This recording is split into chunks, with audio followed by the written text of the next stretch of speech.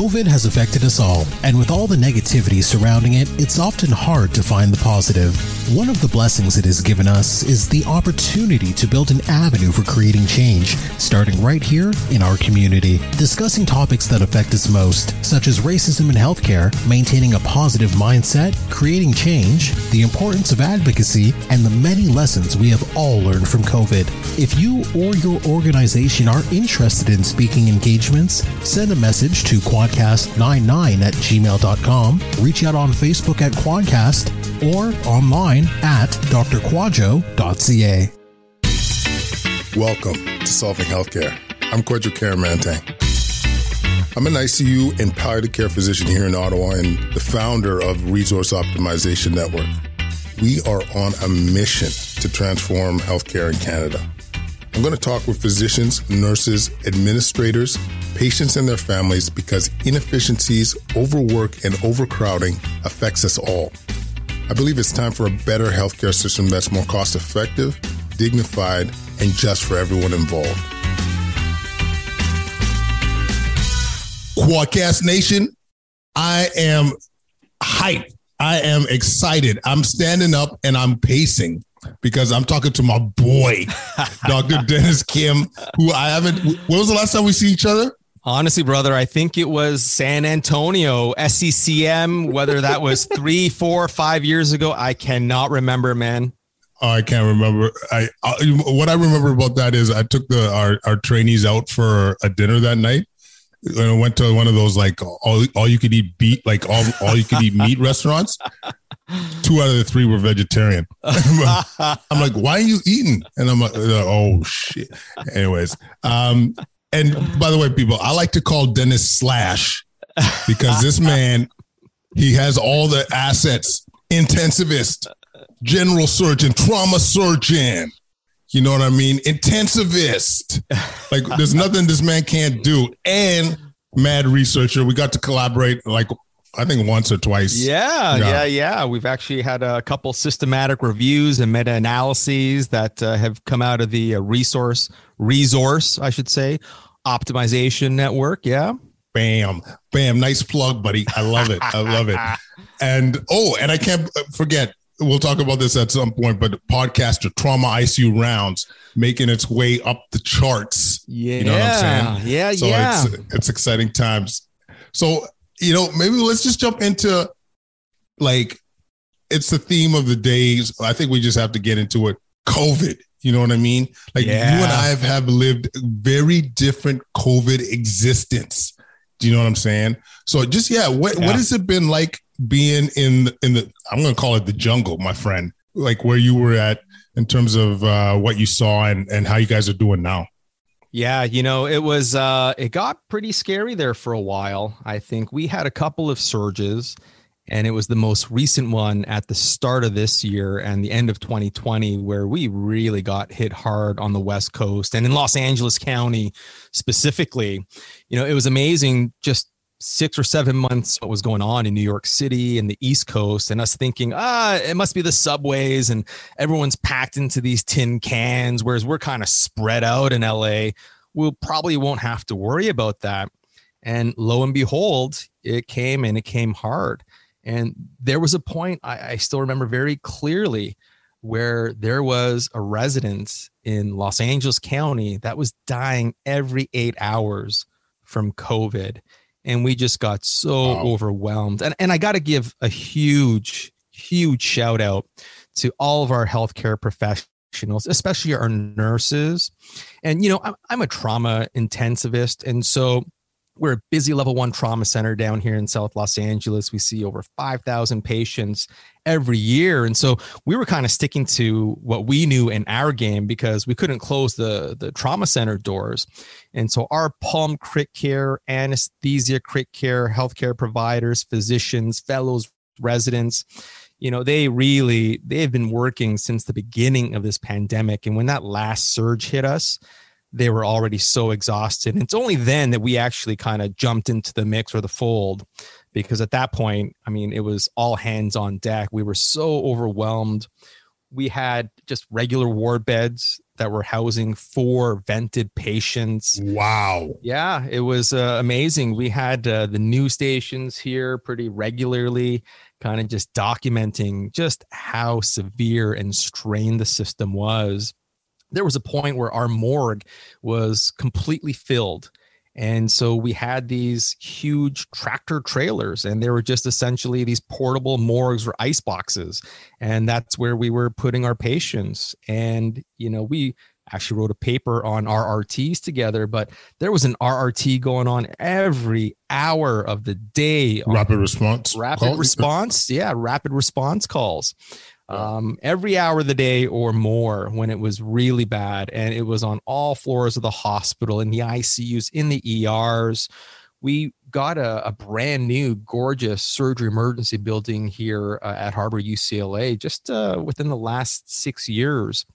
And our capacity in that ER is about 90 to 100 patients. And we've got a huge acute care side there. Every single one of those rooms was filled with a severe COVID ARDS patient, most of whom were intubated, ventilated, being proned. And it was quite a sight. Quite a sight. That is unbelievable. Like, I don't know if we fully appreciated it up here, like what was going on in California. Like, we were catching wind that, the volume was high, but that level of death, that level of that description of like the morgues being full, and it might be my ignorance just being caught up in what was going on here, but wow, like I don't think I fully appreciated that. And like, was the experience similar to us, like the type of patients that you were seeing coming in? Like, what was the demographic or the socioeconomic situation? That's a great question, Quad. And, it's not surprising when we talk about social determinants of health and disparities across the system that the vast majority of our patients were Latinx and Hispanic, followed by Black, African American, Asians, and then whites or Caucasians, in that order. And we found the same when it came to mortality and death as well.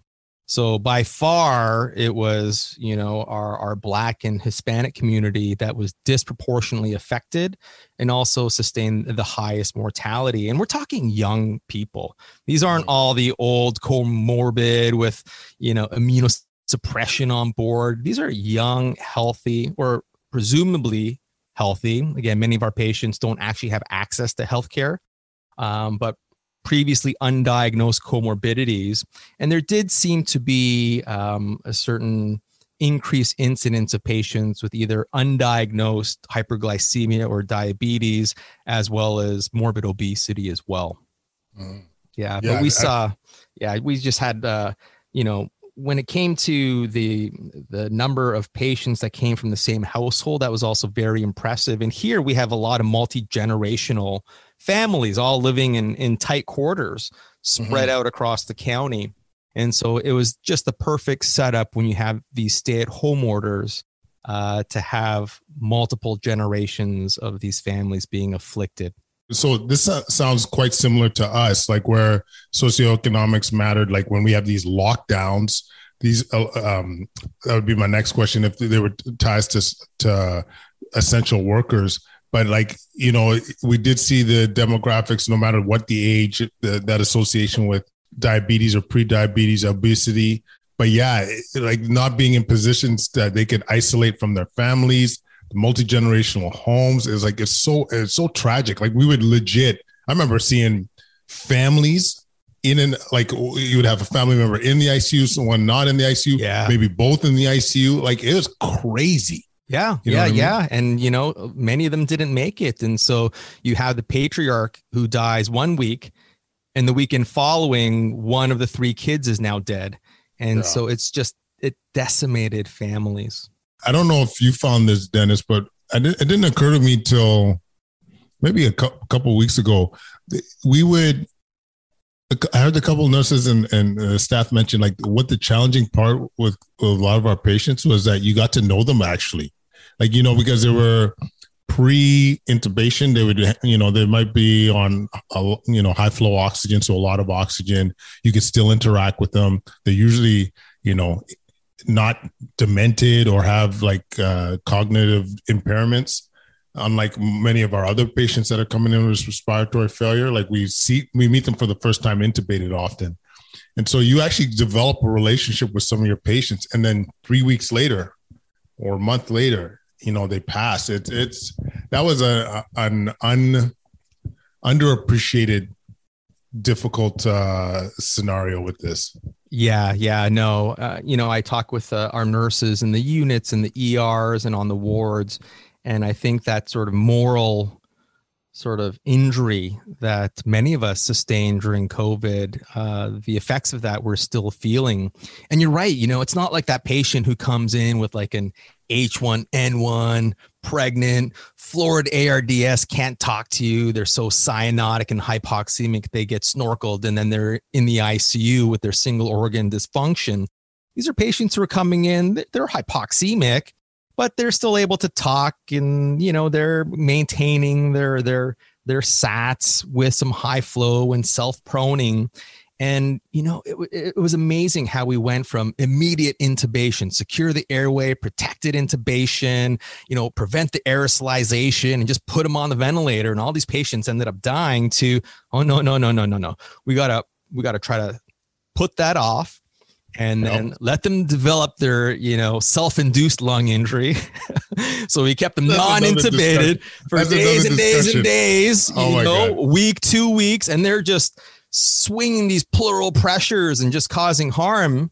And then they got intubated. And by then it's like, we didn't really have many options at that point. So it's interesting how this pendulum has just gone back and forth. And we've learned so much as we've come along. I know this is like our audience, like not or like healthcare providers, not all medical, but I got to ask you about this. Do you think we've been waiting too long to intubate? Like I do worry about that. They're on all this oxygen. You're not regulating the tidal volume. So basically, If you take big enough breaths, sometimes we worry that could injure your lungs by taking too big of breaths. And one of the ways that we protect the lungs when someone is intubated is just minimize the volume that goes in and out of the lungs. So yeah, I would love to hear your perspective on timing of intubation with COVID patients. Yeah, I mean, it's a great question. I don't know that anyone really has an exact scientific answer to that. I can just say is that our practice evolved. We really did kind of come back to more of a middle ground. Mm-hmm. Because there were a significant number of patients who, in retrospect, and again, 2020, you got the retroscope, we probably left, not intubated for fear that once they got on the ventilator, it was sort of like this, we committed them to death. Yeah. And the problem, like you mentioned, is whether you're receiving positive pressure ventilation from a ventilator or you're just spontaneously normal breathing like we normally do, if you're having big swings in the pressures within your chest and the lungs, and like you said, you're taking in big, gasping, big volumes, that's lung injury. And so whether it's coming from a machine or you're doing it yourself, I think, it's really important to pay attention to how patients are responding. And there were a couple of small little studies, prospective observational studies, where they would have patients do simple maneuvers like self-prone. So essentially, instead of lying on your back, we will put them on high flow oxygen and then have them lie on their abdomens. And the whole idea is that you improve blood flow, improve oxygenation to areas of the lung that are sick, just by using gravity to your advantage. And some of these studies show that, people who could actually tolerate that for more than a couple of hours actually did pretty well. And patients who didn't tolerate that, many of them ended up being intubated or going on to a ventilator within a few days. And so there were a number of different measurements we would look at. There's nothing more important than looking at your patient, but that was one of the things that we started to work into sort of our algorithm to figure out, should we be putting this patient on a ventilator sooner than later?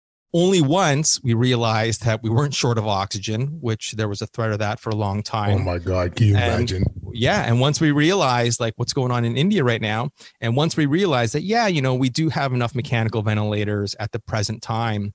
But I think back to what was going on in New York, and there was a point where there was a complete lack in the whole national cachet of ventilators.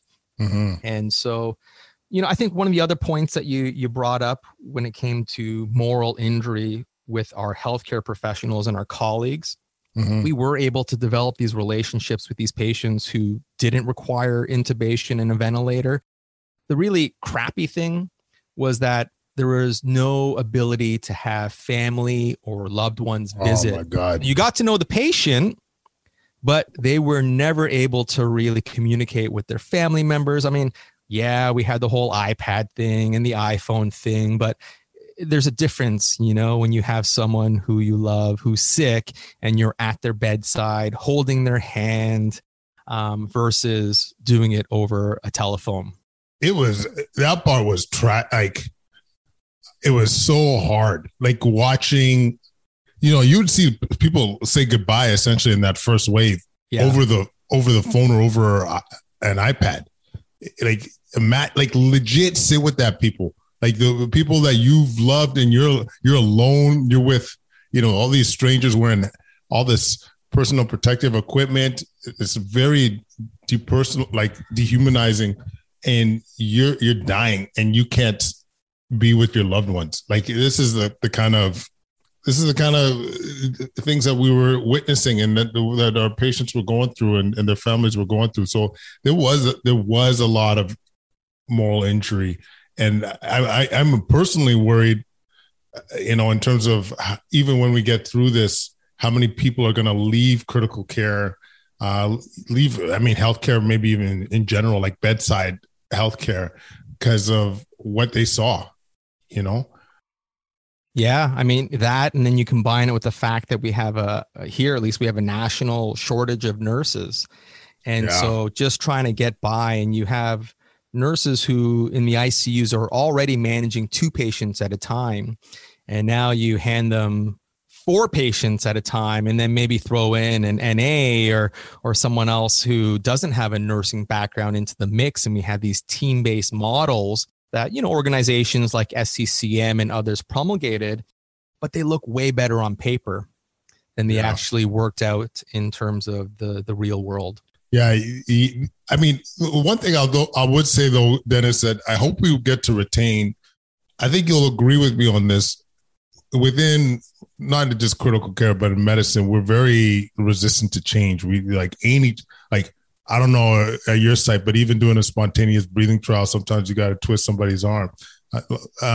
Basically a measure to see if someone's ready to come off a ventilator. But the agility, like what you were describing about us being able to shift gears and to adapt to evolving data. I have never seen this in medicine, man. Like I'm telling you, things that we know are 10 years, 12 years old that are evidence-based practices still don't get widely adopted.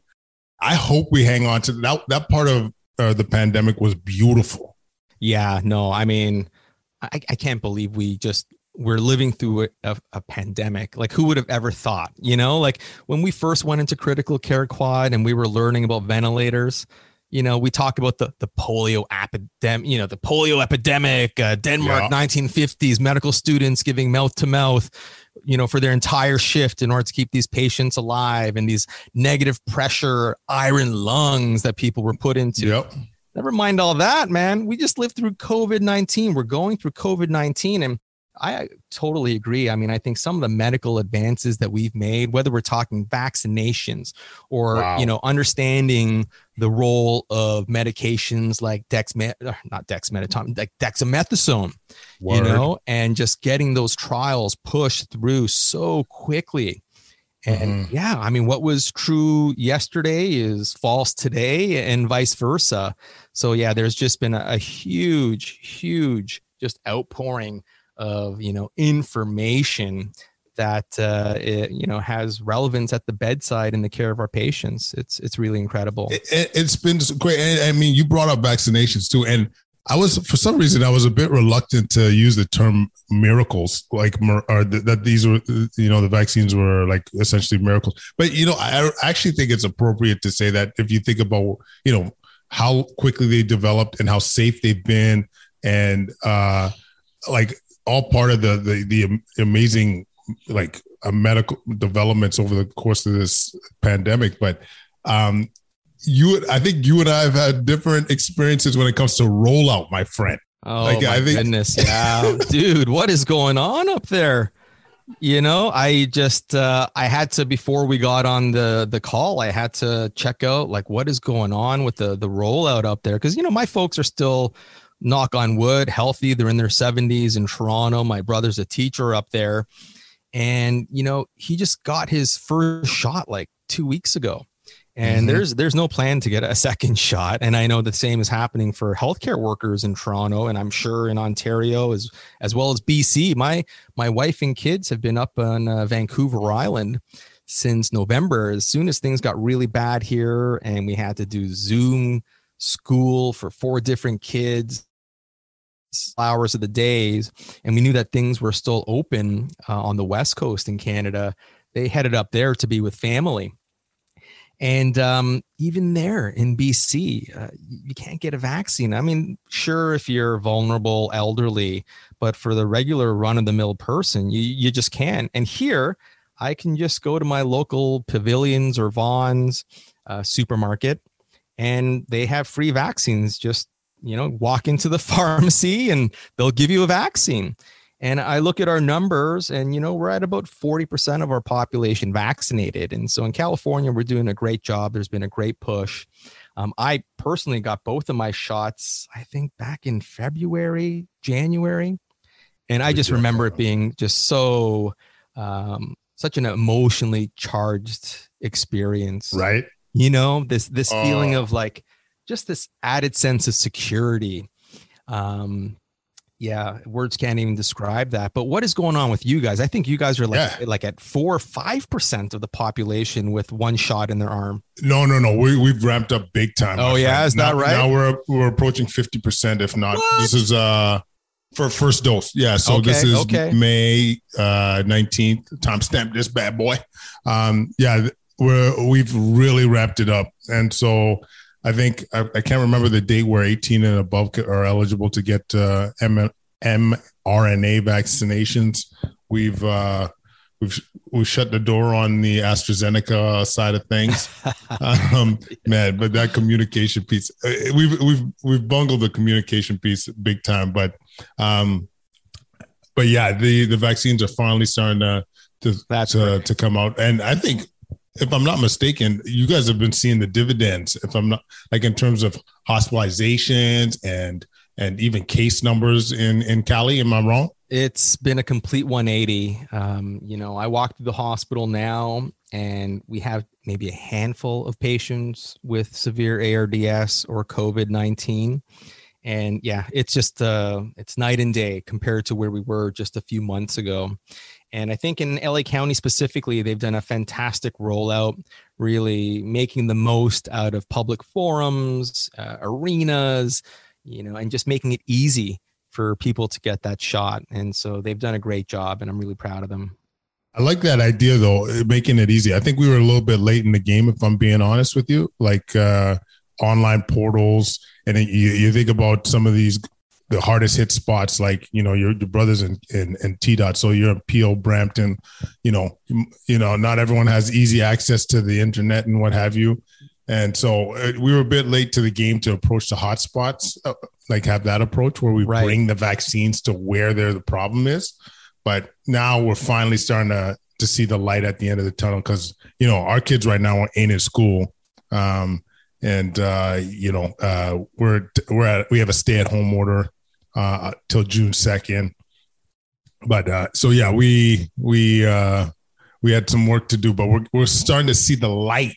No, that's great. And things have opened up quite a bit.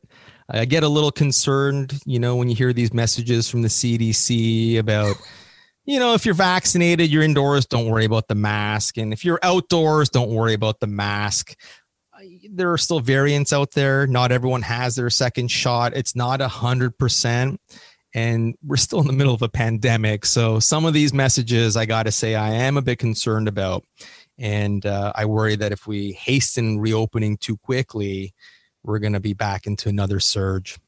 Yeah, I hear you about the concern. But you guys also have like some crazy, not in Cali, but like whatever's going on in Florida and Texas. Like they went the extreme route.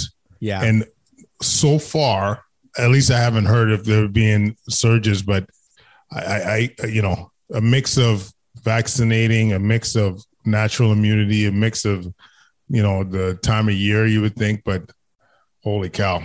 I mean, it's very it's diverse and differing approach depending on what state you're in. And I just happen to be in a blue state, California, which I always thought if any state should be sort of incorporated into Canada. I think we take all the states along that west coast there, Oregon too. Oh yeah. Well, maybe some parts, yeah. I love Oregon. I'll stick with Oregon State. Washington's a no-brainer, man. If you live anytime in Vancouver. But what were your thoughts? Like, COVID in general put a real lens on where our deficits in the healthcare system were. It also put a lens on race and outcomes. And did that impact you, or even the whole race angle? Like, there was a lot of overt racism, even in terms in the Asian community when it came to COVID. Like, and this is also we're approaching a year, George Floyd. So even the racism in general has had a lot of traction. Have you had any recent experiences in terms of, being of Asian descent and during this time that you could speak of? Yeah, I mean, personally, I think I'll use the word privilege because I am privileged and I acknowledge that. And fortunate and lucky that I personally have not experienced it. But you just need to turn on the TV to any news station and you'll see overt acts of hatred and racism and discrimination. And yeah, it was really interesting to see and saddening to see it affect obviously the Black community, but also the Asian American Pacific or, Islanders as well, and people of Asian descent. And I know that was also happening in Canada, but it was happening so frequently here that, just yesterday I saw that they were passing a bill, that these are hate crimes. And it almost seems like a no-brainer that, obviously, you're like going around and assaulting these like elderly Asian people who are defenseless. And so, it was disheartening to say the least.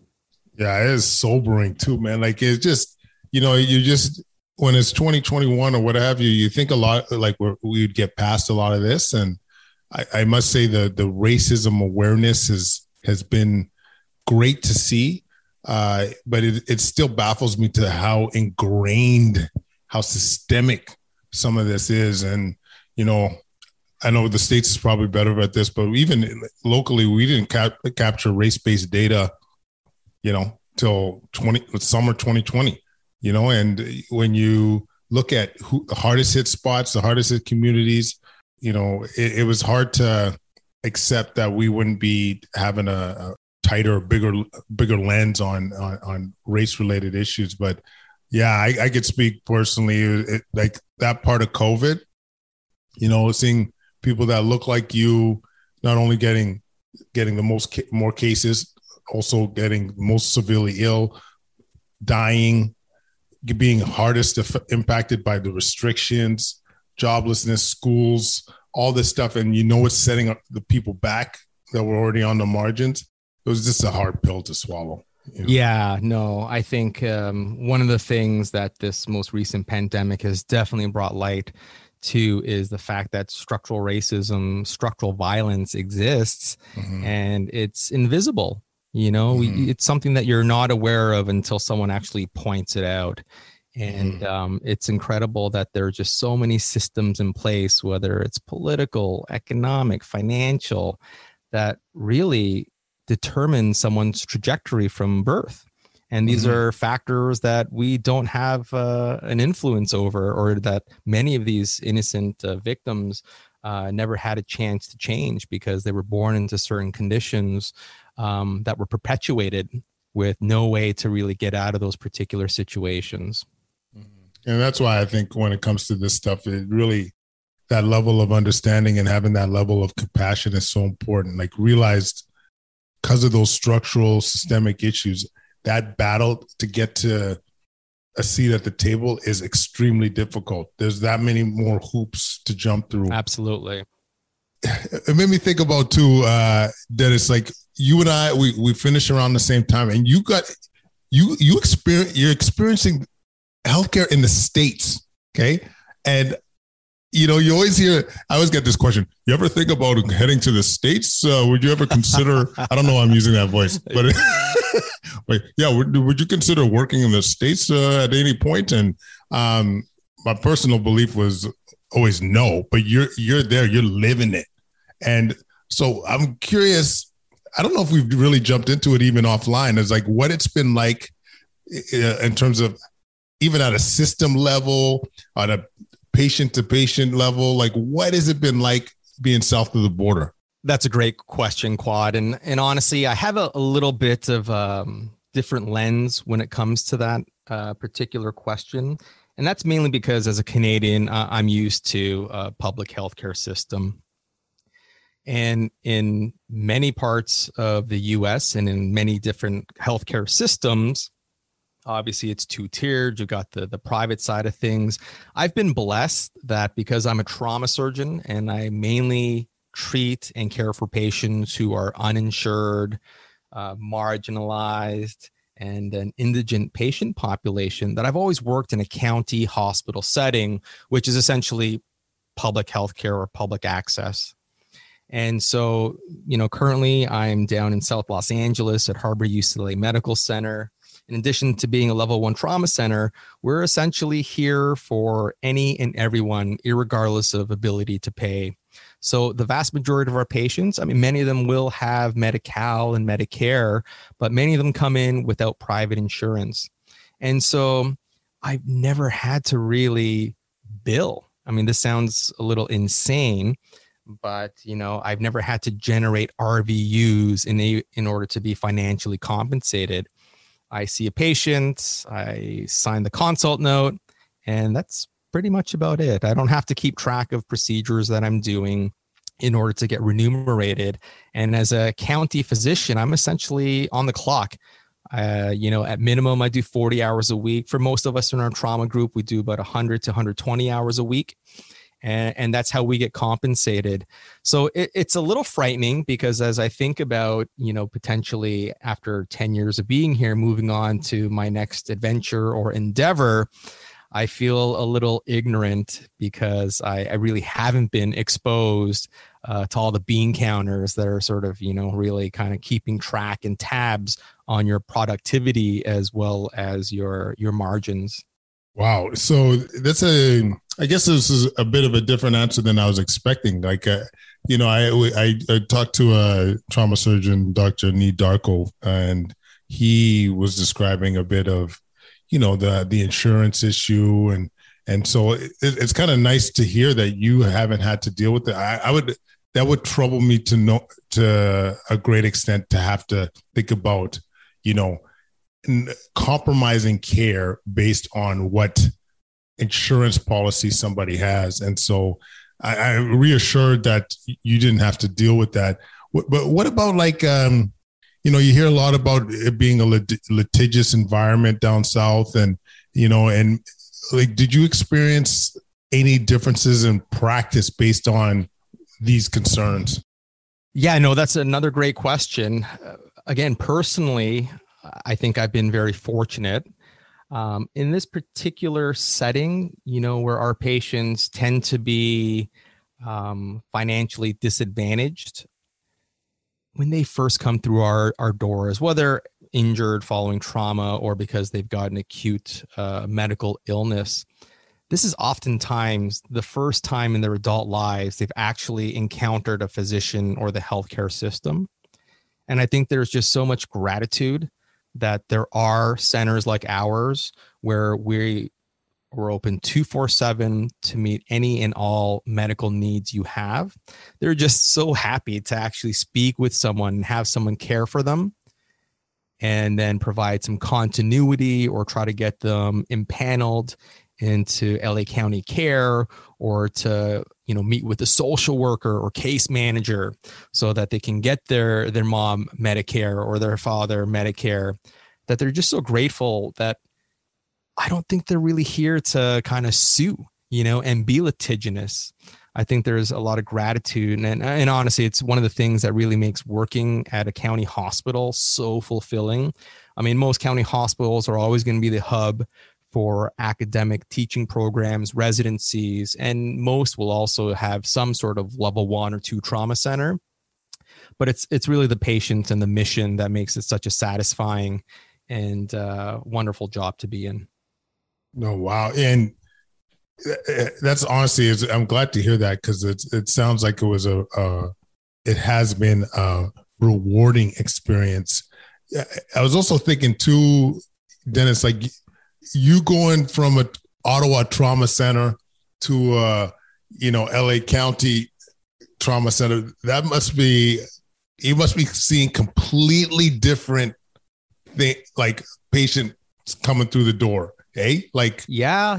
I mean, again, I think if you look at the epidemiology of injury throughout the U.S., falls, gravity, motor vehicles are always going to be the number 1 and 2 in terms of the mechanisms of trauma. And then we have, actual gun violence.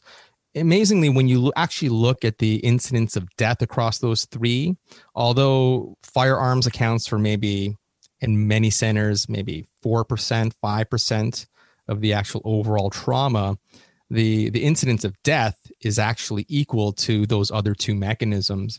And so it's amazing. I think back to Ottawa, I spent 7 years there. I saw 1 gunshot wound that was one people, one non-operatively, which is, it's amazing. I mean, you got to love Canada, right? Like restrictive gun laws and access to guns. And we saw 1. And actually, that was one of the major drivers of me coming down to the U.S. and to California, San Diego, and then LA County for the last 10 years, was I never really got a lot of experience performing operative trauma, because so much trauma, as you know, in the ICU is non-operative, right? You bring them in, you manage their ICPs, transfuse them some blood, get them for an angioembolization if their spleen's bleeding. There's not a lot of operating. And so going down to San Diego was my first real experience with penetrating trauma. But even there, San Diego is a beautiful city and it's fairly safe. Amazing. Yeah, amazing, right? Legoland, the zoo, all of it, just amazing. Balboa Park. But once I got to South LA, that's when we really started to experience trauma. And here, definitely since the beginning of the pandemic, we've seen a big uptick in terms of the amount of interpersonal violence, self-harm, as well as gun-related injuries. And during the summer months, usually between June to October, we usually see on the order of at least 2 to 4 gunshot wound victims a day. And it comprises overall, during the peak months, about 30% of all the patients we see will be coming in with a penetrating mechanism, so stab wound, gunshot wound.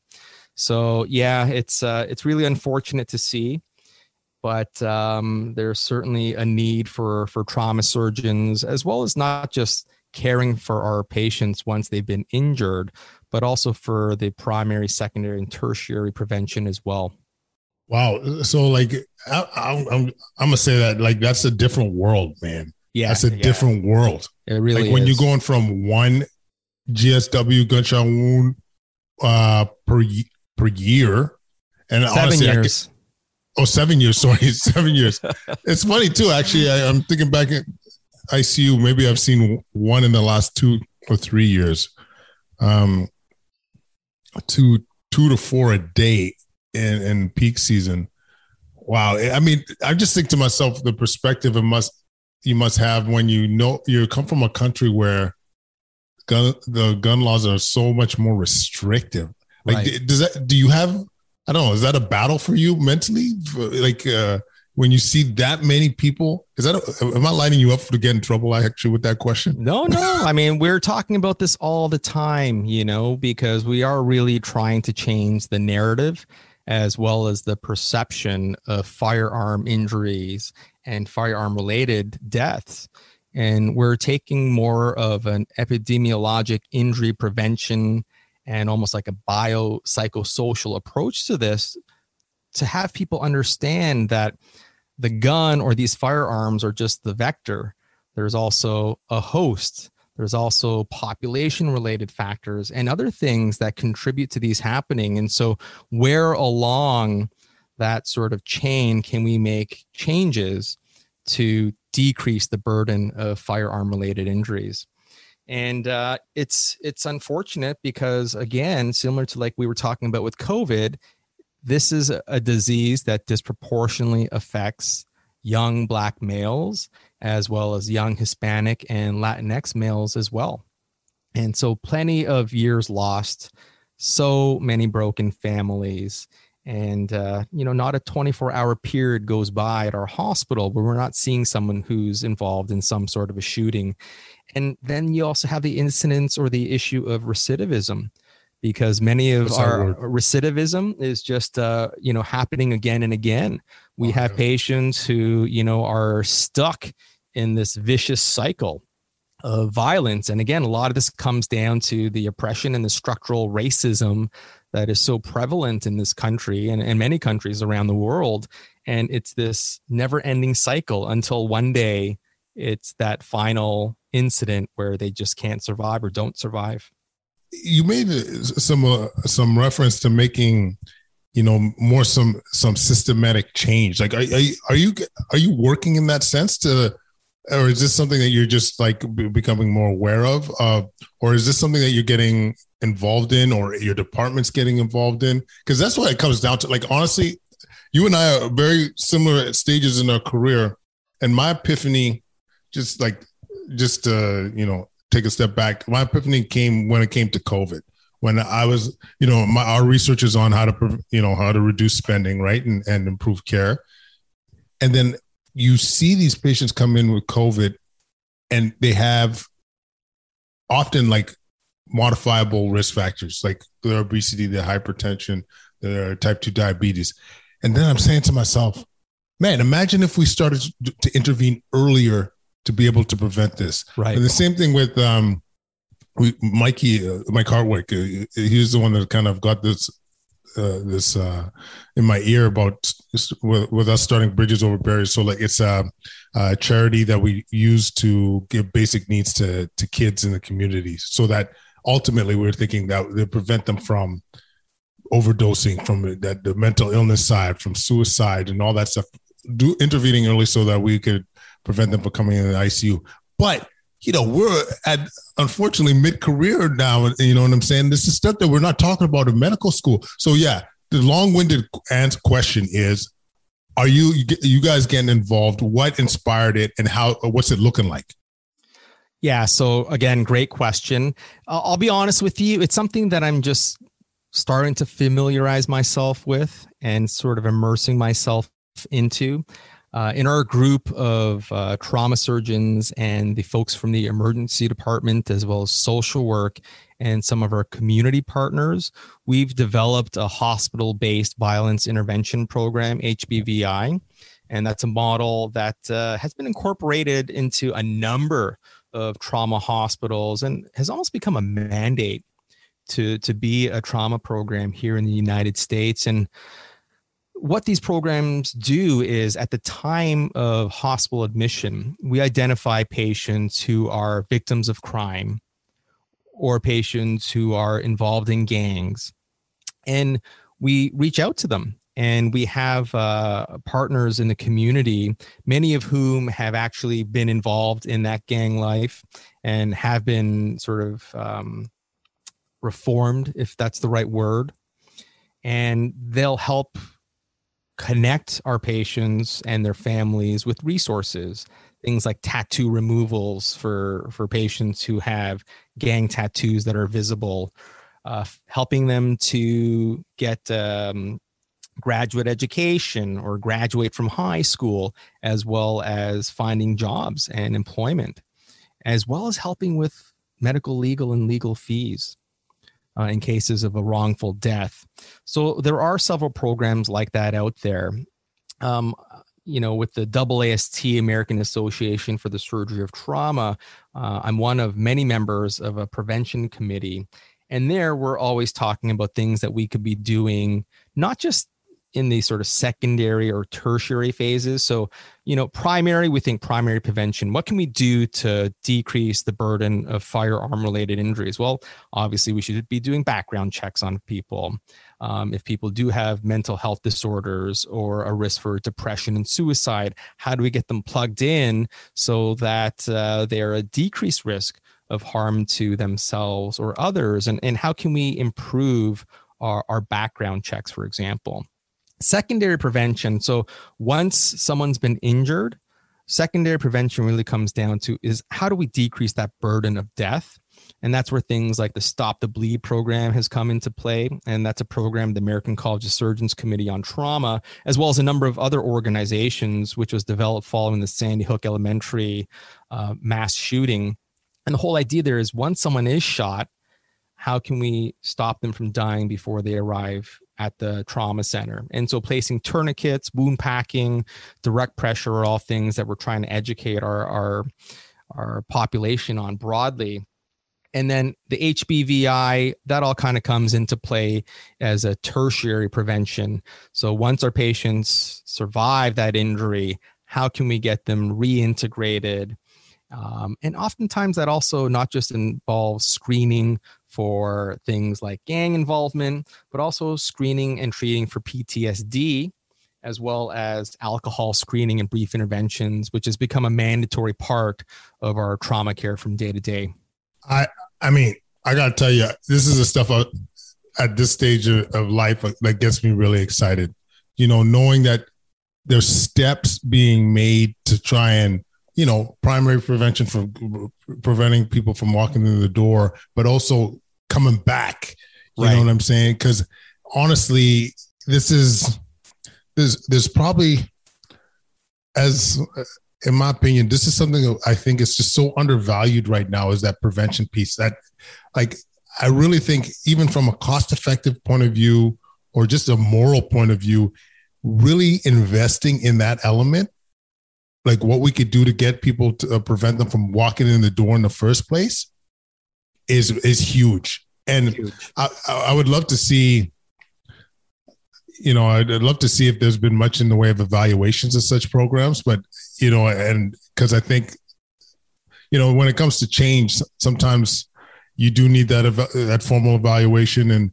And this is, one of my biases when it comes to decision makers. They love seeing the bottom line. They love seeing how much they'll save or not save. And so that's why we've really put a focus on adding cost to so many of our projects. But yeah, so I guess the question is, do you know if a lot of these interventions have shown to be influential, or is it just kind of at the stage where, a lot of this is being evaluated?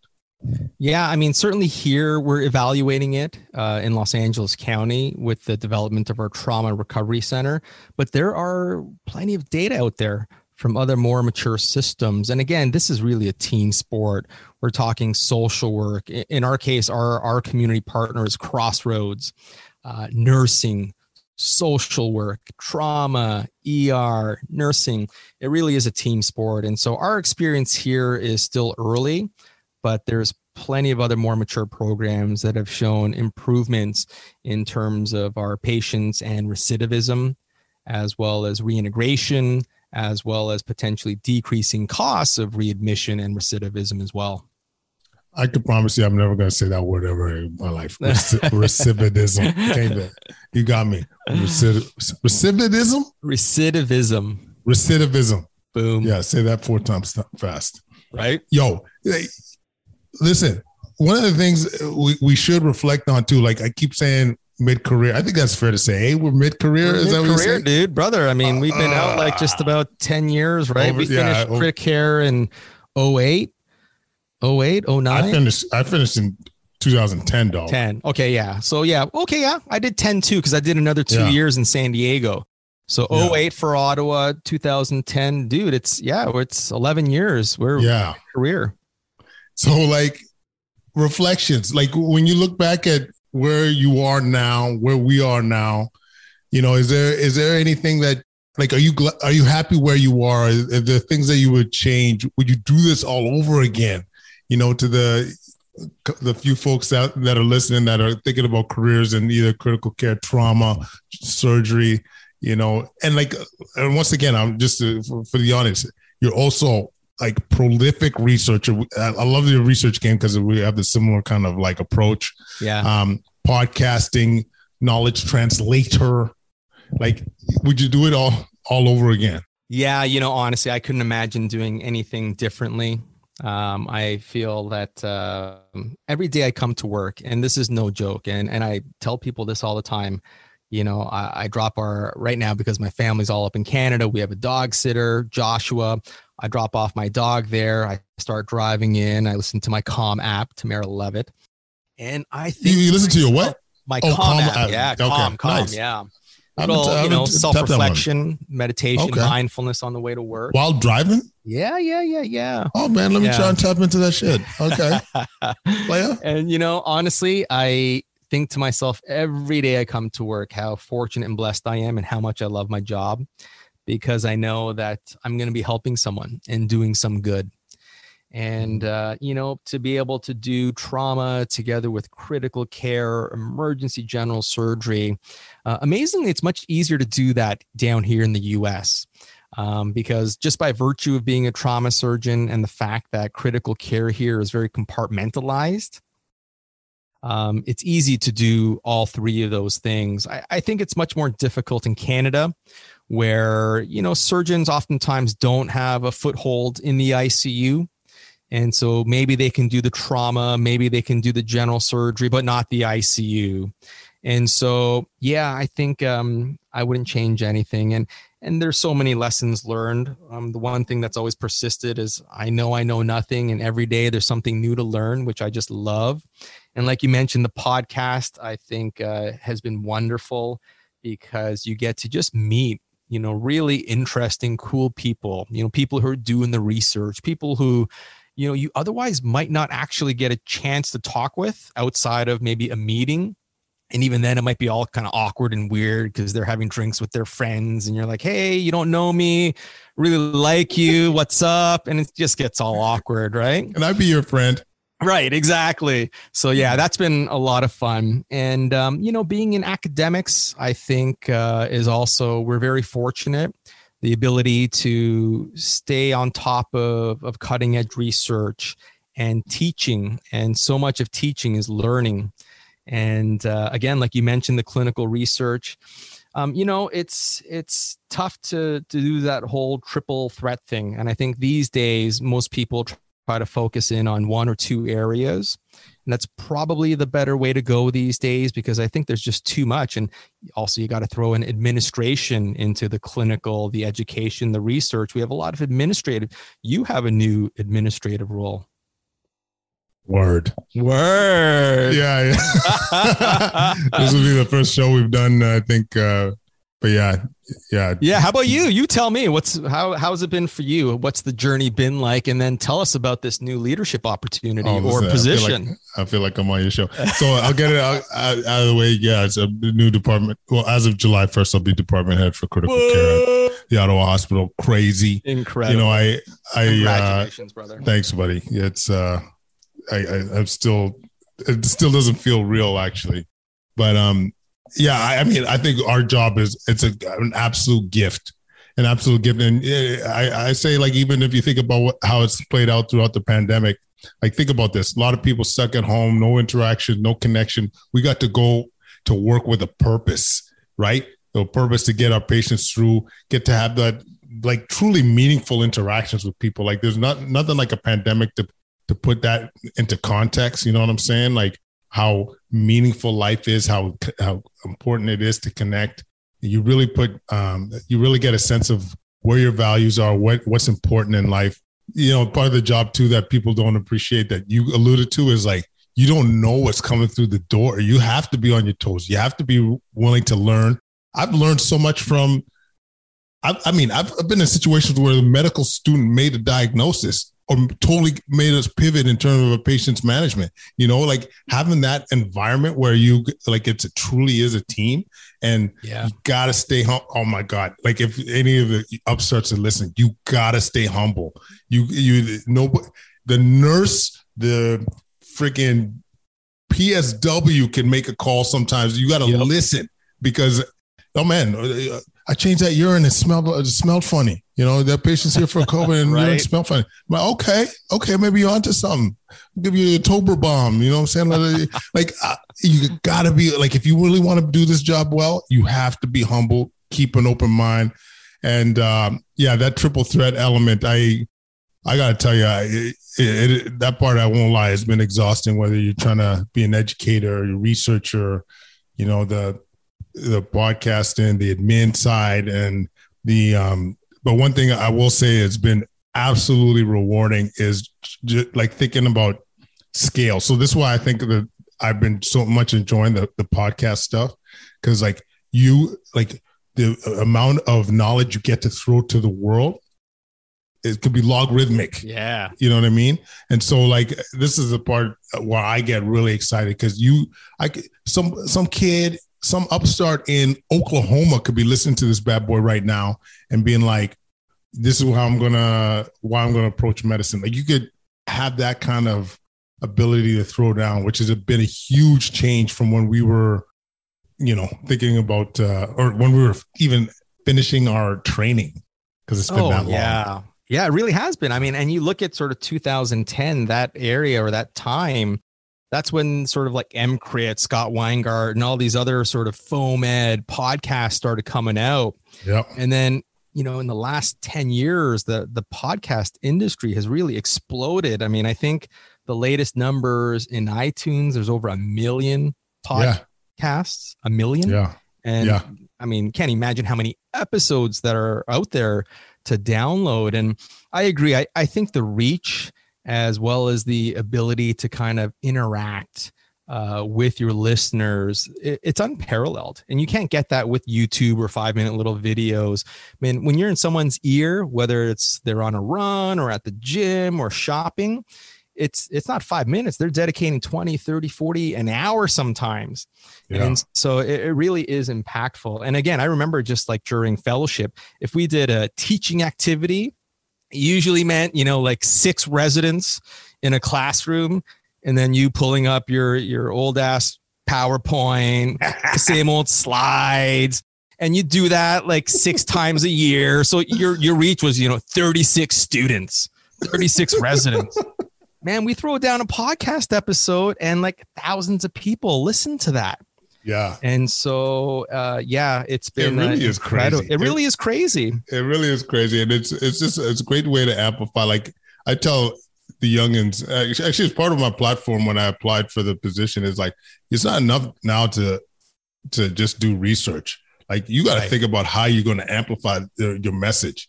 You know what I mean? What's going to be the knowledge translation?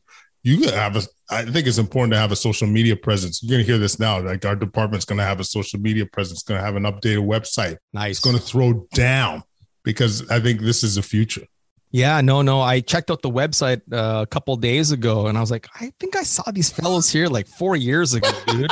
And like, what is this? My God. But you're right. You know, and you know, I know nothing about business and marketing. But I think of what you're talking about, or a lot of what you're getting to, is you got to have a brand these days. Yes. You know, you got to have a brand. So as you're starting out, figure out what you want to really focus in on, and then make that part of your brand. So if it's education, figure out in terms of what particular sort of aspect of education and the best way to get your message out there, and build a brand for yourself. And I think it is important to be on social media, to be responsible on social media. Again, having a web presence, and so much also comes down to, again, engaging with others, and believing in yourself, and looking towards making yourself better every day. There's something new to learn. Absolutely. And, you know, I do want to touch a little bit on research too, because as we mentioned, you and I are both do quite a bit. And I'll never forget as fellows. You know what I'm talking about?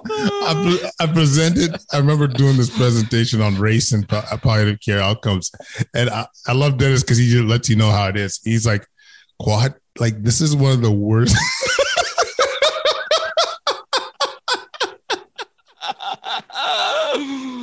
Oh my God. This is one of the worst presentations or projects I've ever seen. Dude, I think my project was penetrating violence in Eastern Ontario over a 5-year period. And the other project I did, and neither of these were published, was like tracheostomies in the ICU, a descriptive experience. Oh, man. Yeah, that was bad. But the point I want to make is, I don't want to take I often offend ICU docs researchers when I say this, is like, if we're honest with each other, we haven't moved the needle in critical care outcomes in how long? Yeah. And so I always like to ask like a fellow researcher, like, what is it? Like, are we not thinking big enough? Are we thinking too small, or are we not encouraging enough diversity of perspectives when it comes to our research? But do you have any insights with this shit? Yeah, I mean, I think depending on the topic, it can be all of the above. Yeah. And so, as a trauma surgeon and as you as an intensivist, you see TBI all the time, right? Traumatic brain injury. Patients coming in, bonking their heads, whether they're on, a blood thinner or not. Nothing has changed when it comes to managing these patients since like the 70s, 80s. I mean, we're in the 21st century and we still can't figure out how to optimize outcomes in patients who have suffered a TBI. Mm-hmm. So again, I think some of it may have to do with the actual disease process or organ under investigation. Mm-hmm. Another factor or something that we should be thinking about is that there's so much interconnectedness between organs in the human body. And a great example is like renal failure or kidney problems. We know that a lot of hospitalized patients, especially those patients that come into the ICU, have, will have an injury to their kidneys. And now we're starting to realize, it's not so much a kidney problem. It's probably more of a heart problem. And the other thing we're starting to realize is that those people who have even just a slight bump in their creatinine, which is a measure of their kidney function, guess what? 6 months, 12 months later, they're at an increased risk for cardiovascular death. So I think, change is slow. I think in certain areas, we have moved the needle a bit. And, I think as our science gets better and as we start to get a little bit more personalized and really start to take advantage. Amen. Yeah. Oh, man, the personalization, I think this is where we were missing the boat, actually. Yeah. You know what I mean? Like if I think of a large part of it, like it's just like a random example. You get what is like just the way you frame the question. Like maybe there's a signal towards if you get just a random example. If you get steroids in someone that has a bad infection, septic shock, what maybe we shouldn't be asking if everyone that you evaluate, if you give them steroids, are they going to improve or live or die? But maybe it's what you need, what population seems to be most responsive. Right. You know what I mean? And then to the other part of your question or a comment about like, thinking about things more holistically. I think that's part of what we're missing too, is like isolated outcomes that are, isolated interventions that are very specific when we know, right. Your heart matters, your lungs matter, your kidneys matter. So to look at things in a more holistic lens, I think this is another thing that we're missing within ICU research. But I think it's coming though. Like I think there's enough people that are like, especially the personalization side. I think some of the upstarts coming through. It's like we need to, in my opinion, pivot how we've been approaching things over the last how many years and really think about things that are more global lens. Yeah, no, I mean, like early goal-directed therapy is great. And we learned a lot from that and what works and what doesn't. But the fact of the matter is patients coming in with sepsis have particular pheno and genotypes. And I think we're starting to realize that there are a limited sort of number of different types. And so if we can start to pinpoint, hey, this particular patient is of this phenotype, then maybe we need to target interventions differently for that patient versus another patient. You know, it's amazing. You see some of these patients, they come in and they're just in this hyper-inflammatory surge response. And no matter what you do, their body just wreaks havoc against their body. And then other patients, they just kind of come in, you treat them the same way, and then 48 hours later, they're better. I mean, so much of that is going to be related to, I'm sure, underlying environmental, genetic factors are also going to play a role. And then again, the presence or absence of comorbidities that have been till that time perhaps undiagnosed, as well as, of course, timeliness and aggressiveness of interventions. Yeah, I agree 100%. Listen, Dr. Danny Kim, aka DK, where can people get a hold of you? Yeah, so you can follow me on social media. I'm at Twitter, Instagram, Facebook. The handle's at Trauma ICU Rounds. That's also the name of the podcast. We're doing pretty well here in the US, but would love to get a little bit more of a foothold in Canada. So if you're interested in trauma, emergency general surgery, critical care, made clear, concise, and simple, tune in. We're on iTunes, Spotify, all the major podcast directories, and would love to hear from you. I'm at DennisYoungKim@gmail.com, or just reach out to me at traumaicurounds@gmail.com, my brother. Oh man, I love the show. I got to tell you though, is when I knew you were doing a podcast, it wasn't what I expected. You were all business. Like I don't know if this is coming through, guys, but like Dennis and I, like, we're a bit cut from the same cloth. We don't take ourselves too seriously. Right. But what you on the podcast is like, ladies and gentlemen, we are going to enter this. Like it's total serious game, man. It's good though, man. I learned a lot quickly. And I think for all our trainees, especially, not even trainees, but like your early career, need refreshers on specific content. This podcast is pure gold, yo. I appreciate that. I appreciate that a lot, Quad. Absolutely. Well, thanks again for doing this. You are a gem, my friend. So good to see you. I'm glad we could get together. For real, you too. All right, man. Quadcast Nation, thank you so much for listening. That's my boy, Dennis Kim. I hope you loved it as much as I did. Follow us on Instagram, YouTube, Twitter, Facebook at Quadcast. Leave any comments at quadcast99@gmail.com. Get on the wellness campaign. Get on that solvingwellness.com, solvingwellness.ca. Help us change that boogie in the healthcare space. Reduce that burnout. Leave us a 5-star rating on iTunes. It's much appreciated. It helps with the visibility of the show. And y'all, stay safe, stay beautiful, and we're going to connect again real soon. Peace.